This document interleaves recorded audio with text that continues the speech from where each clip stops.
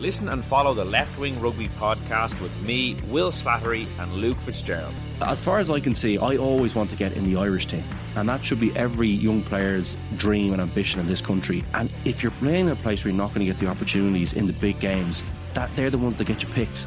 They are the ones, the Champions Cup games are the ones that get you picked. You need to be playing in a team and starting in a team for those games. It's as simple as that if you want to play in the Irish team. Every week on Apple, Spotify or wherever you get your podcasts. This week on Crime World. There was a Republican police from 1920. I mean, the IRA was effectively trying to run an underground government. And actually there was a crime wave. 1919, 1920. There's a wave of bank robberies, post office robberies, robberies of individuals, robberies of pubs in Dublin and in rural areas as well. So the IRA tried to actually clamp down on that. They, on occasion, solving bank robberies and giving the money back to the banks. Now, I'm Nicola Tallant, and you can listen to my podcast Crime World wherever you get your podcasts. Seachtain, an Indo as Gaeilge. Táim I mon iarachtaí a dhéanamh teacht ar a chorp, agus súlagam amach an seo gur féidir é a chur in uig ceart lena bhaintear féin. Scialtaí, fis, tuirmí. Tá sé dochreite nach bhéadach ara I gcóna meáin an cheist sin a eáil. Bhí an tálam a gnám go raibh orchár an reachtam. Iadach sé táirn go raibh an orchár stan I lis dúthal agus go minic fnacht gór a clig sar ducha sin éachair. Now ní bhín ann dardorach sin, bhín marv. Seachtain. Find us on all the usual podcast platforms.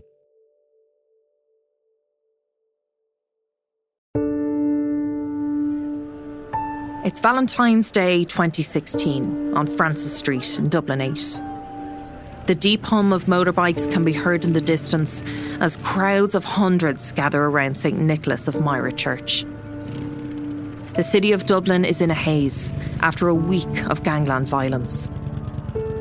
A hearse moves slowly towards the church, and inside lies the body of Kinahan cartel Lieutenant David Byrne.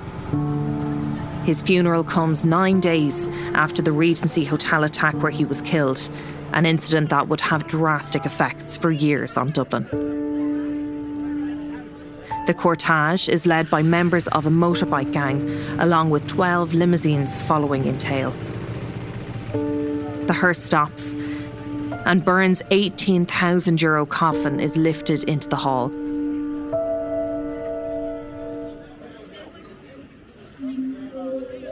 Following behind are members of the Kinahan gang of all rank. The top brass were all dressed in matching designer navy suits with a light blue shirt. Among them was Fat Freddie Thompson, who's obviously been convicted of a few murders since. Daniel Kinnan was there, Liam Byrne, Thomas Bomber Kavanagh, all these really well-known faces who well known to Gardaí, well known to crime journalists, and even known to the public because they featured so heavily in print media. Undercover Gardaí and intelligence officers were screening the many faces on show. It was like a who's who of the Irish criminal underworld, but one man in particular caught the attention of Gardaí. Among these kind of really well-known and colourful cartel figures was a really unassuming middle-aged man wearing these colours, this suit and shades. And this man was standing shoulder to shoulder with some of the most senior crime figures in the country. And Gardaí hadn't a clue who he was. They were flummoxed by it, and they had to set about immediately trying to identify him. His attendance there and the prominence he showed there was really his downfall. I'm Tabitha Monaghan, and today on the Indo Daily I'm joined by Robin Schiller, senior journalist with the Irish Independent, to shed light on one of the most prominent figures in the Kinahan cartel, who managed to fly so far under the radar he was given the name Mr. Nobody.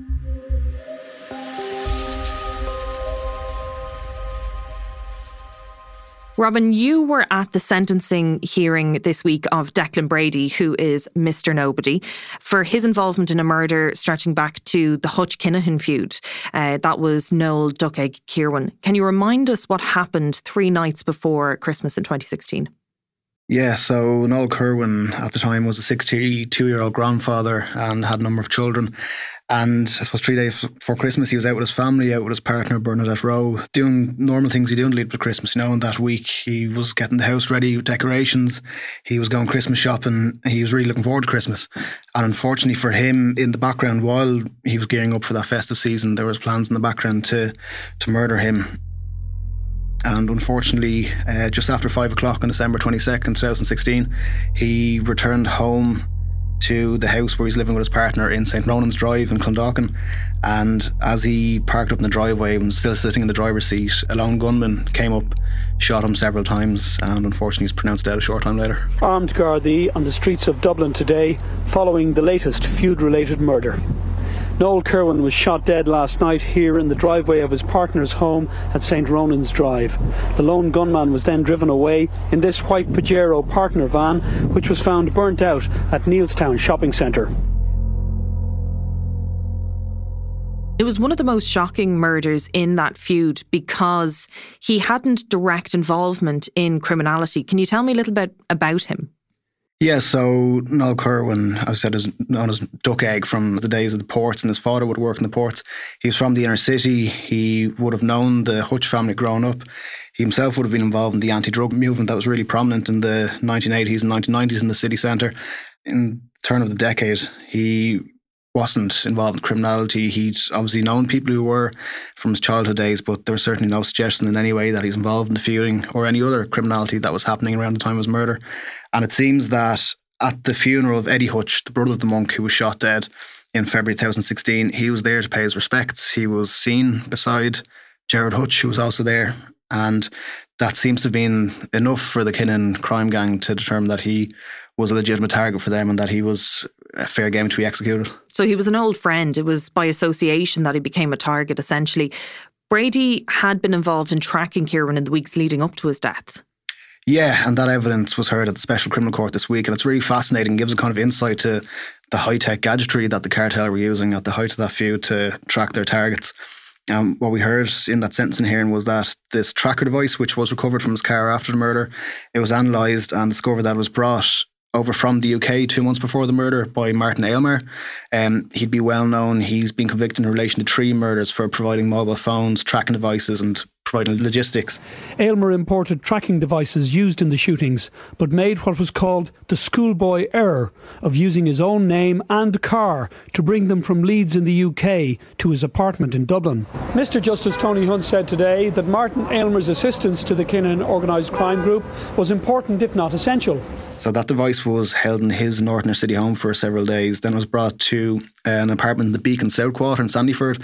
And that apartment was essentially the headquarters of the cartel where murders would have been planned, logistics would have been organised, money, drugs, all that kind of stuff would have been planned from this really posh apartment on the south side.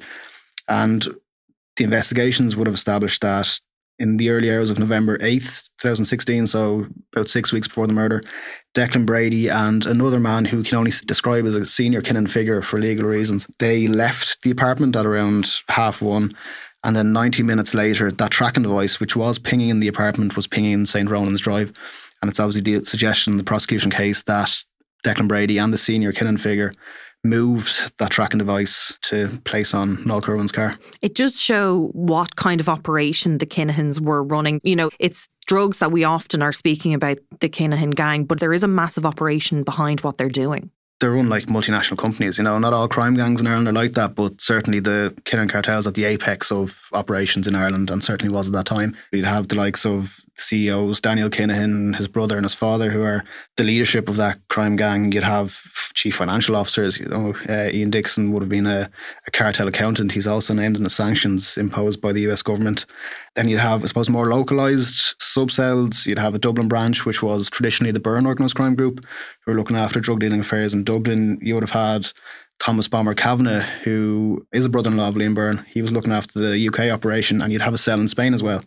And then even below that, you'd have, I suppose, even more sub-cells who would look after drug distribution, finances, murders, which happened at the time of the feud, and drug enforcement. So it really is a massive organisation, and had to be well run because it was generating multi-millions every year. But going back to Mr. Nobody, how did he first come to the attention of Gardaí? Because obviously he was called Mr. Nobody, so there must have been some amount of anonymity there.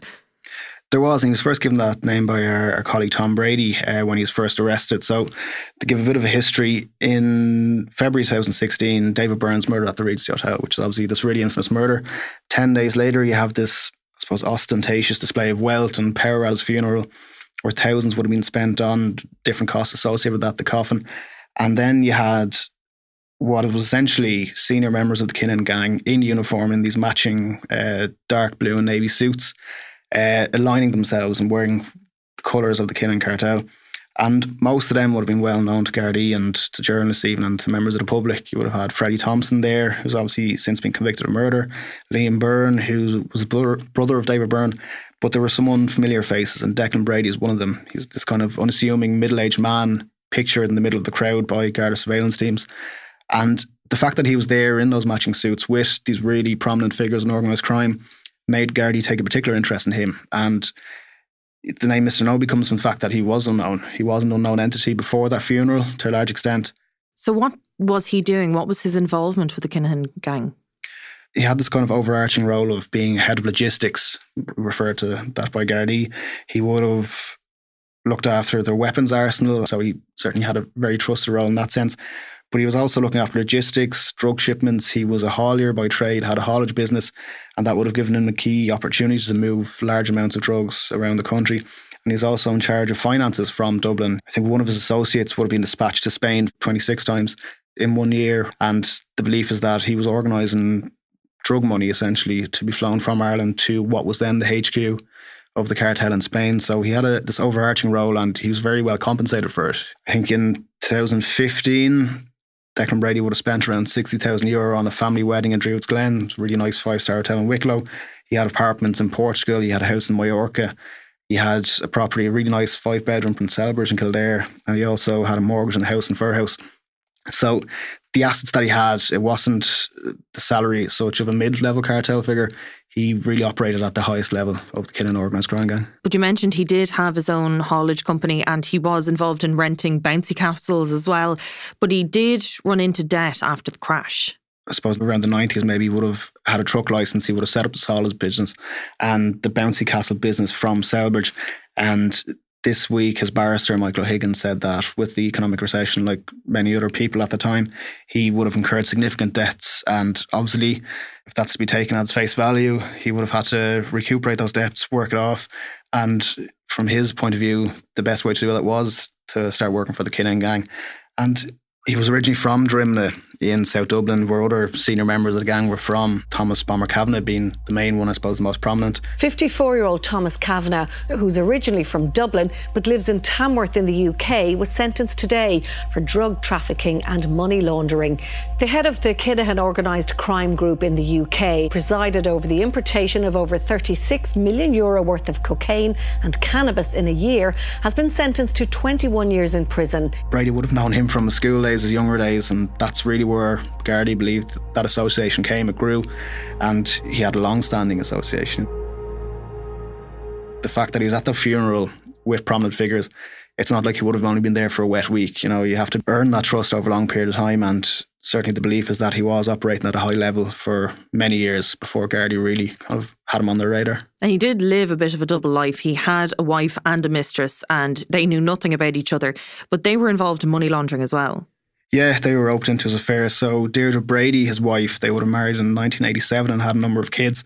She unwittingly, her barristers would have said at the Special Criminal Court a few years ago, laundered around €700,000 for him. And he also had a mistress, unknown to his wife, Erica Lucas, who would have laundered in around $200,000 for him. So he really was leading this double life. And that affair only came to light to his wife when the Scarred investigation into him ramped up. He went to great lengths to obviously not just hide his involvement in criminality, but also his affair he was having on the side. He'd leave his house early in the morning. He'd drive this really nice maroon Jag to a petrol station near the Greenogue estate. He'd change clothes, he'd get collected by an associate and go about his business. So he went to great lengths to cover both his criminality and the affair he was having. We spoke about what first led Gardaí to start watching him, but what eventually led him to being exposed publicly as one of the most senior figures of the Kinahan cartel? By January 2017, Gardaí had been watching Declan Brady for many months, including in December the previous year. He's being watched with a senior Kinahan figure carrying out reconnaissance and tracking of Noel Kerwin. The importance of that wasn't really known at the time, but fast forward to January 24, 2017, Gardaí have intelligence that there's an imminent threat emanating from the Kinahan cartel. They have information that a large amount of weapons are being stored at a warehouse in Greenogue, and they get a search warrant to carry out a raid of the property. 3 men are still being questioned this evening following the discovery of almost €500,000 in cash and in bank accounts believed to be connected to the Kinahan crime cartel. And when they get in there, they discover 15 firearms ready for imminent use. Forensic examinations for fingerprints and DNA are ongoing. The weapons include 9 revolvers, 4 semi-automatic pistols, a machine pistol, and an assault rifle, as well as 1,300 rounds of ammunition.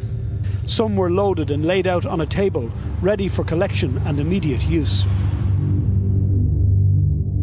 And they arrest Declan Brady, Jonathan Harding and James Walsh, who's a lower level associate from Clondalkin. And that really put him on the radar. It was the first time he'd been arrested in relation to serious organised crime offences.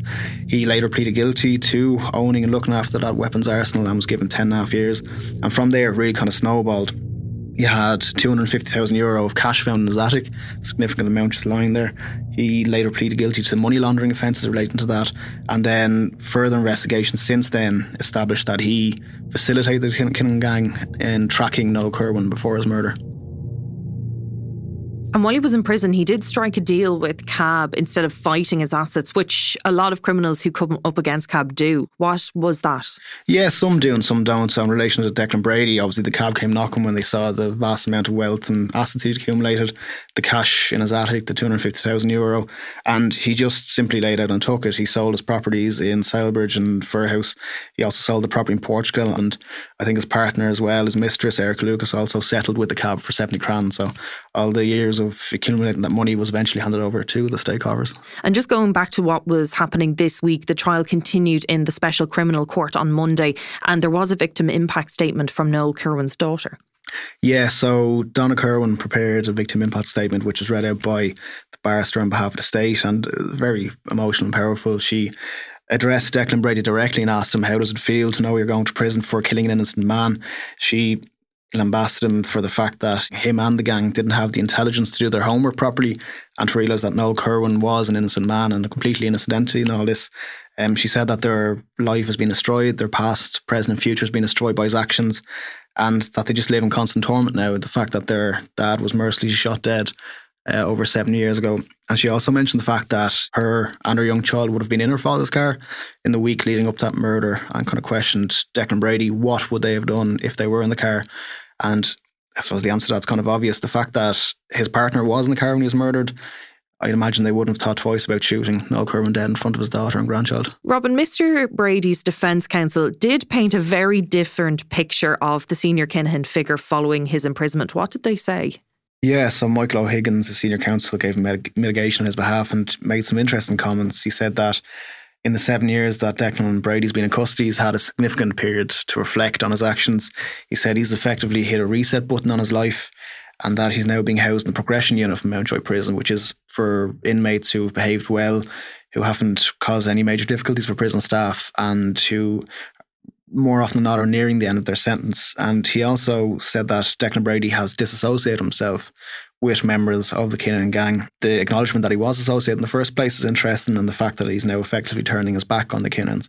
And Justice Tony Hunt, who was presiding in that case, said he wanted proof of that effectively. It's all well and good saying that, but he wanted proof of this and some kind of backing that this was the case. So that sentencing hearing was adjourned to April to allow for the defence to get governor's reports and other probation reports to prove that Declan Brady is what he says he is now. It is phenomenal, though, that almost 10 years on from the beginning of the Hutch-Kinahan feud, that we're still seeing cases coming up before court.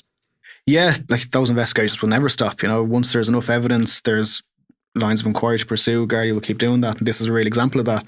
And it's kind of ironic that 10, 15 years ago, even more recently, hit teams would have operated simply. You might have a spotter, you might have a getaway driver or two, a shooter or two, and maybe a few people doing logistics. And it was simple as that, and used disposable phones. But the Kinahan gang went to such lengths to track Noel Curran using this really fancy high-tech equipment. That's ultimately led to Declan Brady being convicted. The tracking device was initially placed on Noel Curran's BMW. He traded that in for a Ford Mondeo, and they had to go to great lengths to get that tracking device back. And when he was under surveillance by Gardaí, they would have seen him near this car dealership with another senior cartel figure on a laptop, basically trying to find out where the tracking device was and to get it back. And the analysis of that device, which led them to this headquarters in the Sandyford apartment, has ultimately led to Declan Brady potentially serving a very long sentence. And for that other senior Kinahan figure, we can't name at the moment, but who will face charges when he's brought back here. You said the Kinahan cartel is a shell of what it was, let's say in 2016. And then there's been a lot of reports that leading figures in the Kinahan cartel are in Dubai now. How far away do you think we are in seeing those figures come to justice? That's very hard to say. Obviously, it's not operating at the level it was 8 years ago, but they are still operating at a very high level internationally. As I said, they're still suspected of orchestrating drug shipments into Europe and into Ireland. I think people have been writing for years that X signals the end of the Kinahan cartel. When we saw those sanctions imposed in April 2022, so nearly 2 years ago, a lot of people, myself included, believe that this was the downfall of the Kinahan cartel. I still think it is, that those sanctions and the knock-on effect of that will eventually lead to them being brought to book. But I think it just takes a little bit longer than initially thought. And as we said there, with Declan Brady today being sentenced for a crime he committed 7 years ago, some of these things do take longer than you'd expect and you'd hope. And some of them can be slow burners, especially when you're talking about serious criminal figures. Use all sort of counter-surveillance methods to avoid detection, methods to avoid conviction and being compromised. So I think it will happen, but as with most things, it'll take longer than you'd initially hope. And my thanks to Robin Schiller. I'm Tabitha Monaghan, and today's episode of the Indo Daily was produced by Ian Doyle, researched by Cian O'Brien, with sound by Rory Bones. Archive clips from RTE, Virgin Media and the Irish Independent. If you enjoy the Indo Daily, don't forget to follow the podcast and leave us a review.